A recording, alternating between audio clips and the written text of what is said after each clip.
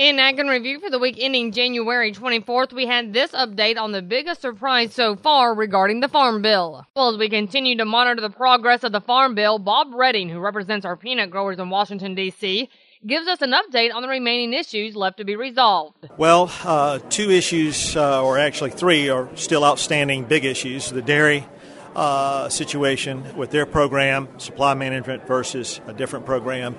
Payment limits still unresolved, and then actively engaged definition still unresolved. And surprisingly, despite the expected fight over the nutrition title, it's the commodity title that remains the holdup. We're still in Title I, and it's been very frustrating. This process started in 2010 for the Southeast. We started in Troy, Alabama, and Atlanta, Georgia for public hearings on the Farm Bill and Title I concerns, and it's been a long time.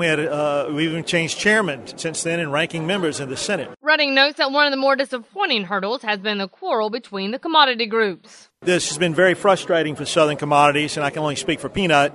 Of course, peanut and rice have been isolated to a degree in the debate early on by some of the commodity groups in the Midwest.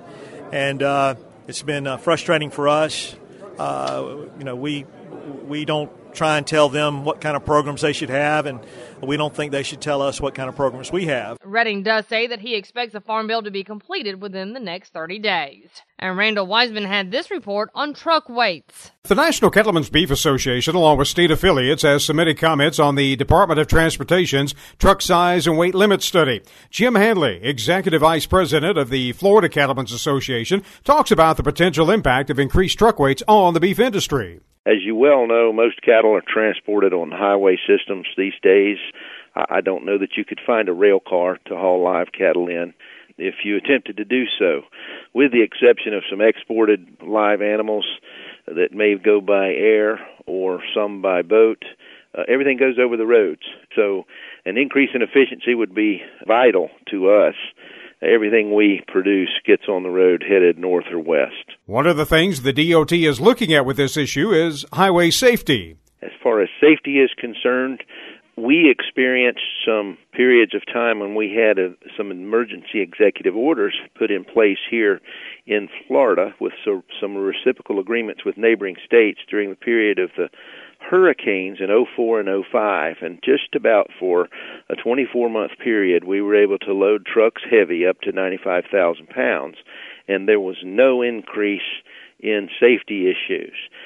For the long term, we're willing as an industry to see a sixth axle placed under trailers of these, and so the braking and the load per axle, the weight per axle, would basically be the same as what we have today. There'd be fewer trucks on the road with the same braking power and the same load weight per axle ratio. So we feel like you'll not see any increase in safety issues. But Handley said increased truck weights would actually have a tremendous impact for the cattle industry. Let's use an example. Here in the case of Florida, we just recently did some calculating, and we're paying $3.80 a loaded mile. And let's assume a typical trip for a load of Florida cattle would be from Okeechobee, Florida to Amarillo, Texas, in that general vicinity. That's about a 1,750-mile run. That particular run, it cost us about 13.3 cents a pound. And if we were able to increase truck weight limits, we would have a significant savings of probably in the neighborhood of $11 a head on a 500-pound calf. Thus, he encourages cattle producers to get involved by contacting their elected officials on this issue. We need to weigh in with our elected officials and ask them to grant the states the authority and the opportunity to establish their weight limits on the federal highways within their given state. It would improve efficiency. It would basically help the environment. In our case, just shipping 1 year's worth of calf production of feeder calves, we estimate 1,600 fewer truckloads over the highways. That's less fuel burned, and in our case, it'd be about an $8.8 million a year net to our little Florida cattle industry. When you multiply that nationwide, it has a tremendous amount of impact. And as we try to feed the world and keep food production costs down, this is one efficiency that needs to be taken advantage of. Handley said in Florida they have been working to get an increase in truck weight limits for a long time and encourages everyone to get involved as this issue is of importance for cattle producers across the country. And as we wrap up for this week, we have Everett Griner's view on Franken plants. You know, I sometimes wonder if science has gone too far. I'm reading about plants that are grafted to other plants to create something new.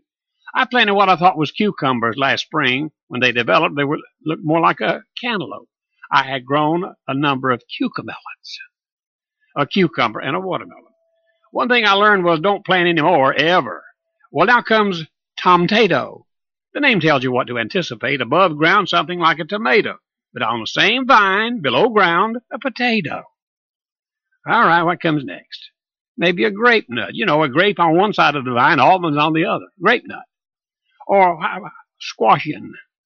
Onions in the ground, squash on the vine. Sure, it's stupid. But no more than cucamelon or tomato. Science must have a lot of time to waste. Sounds like it. And don't forget, you can find these stories along with all the week's Southeast AgNet reports on our website at southeastagnet.com. I'm Julie McPeak with Southeast AgNet's podcast.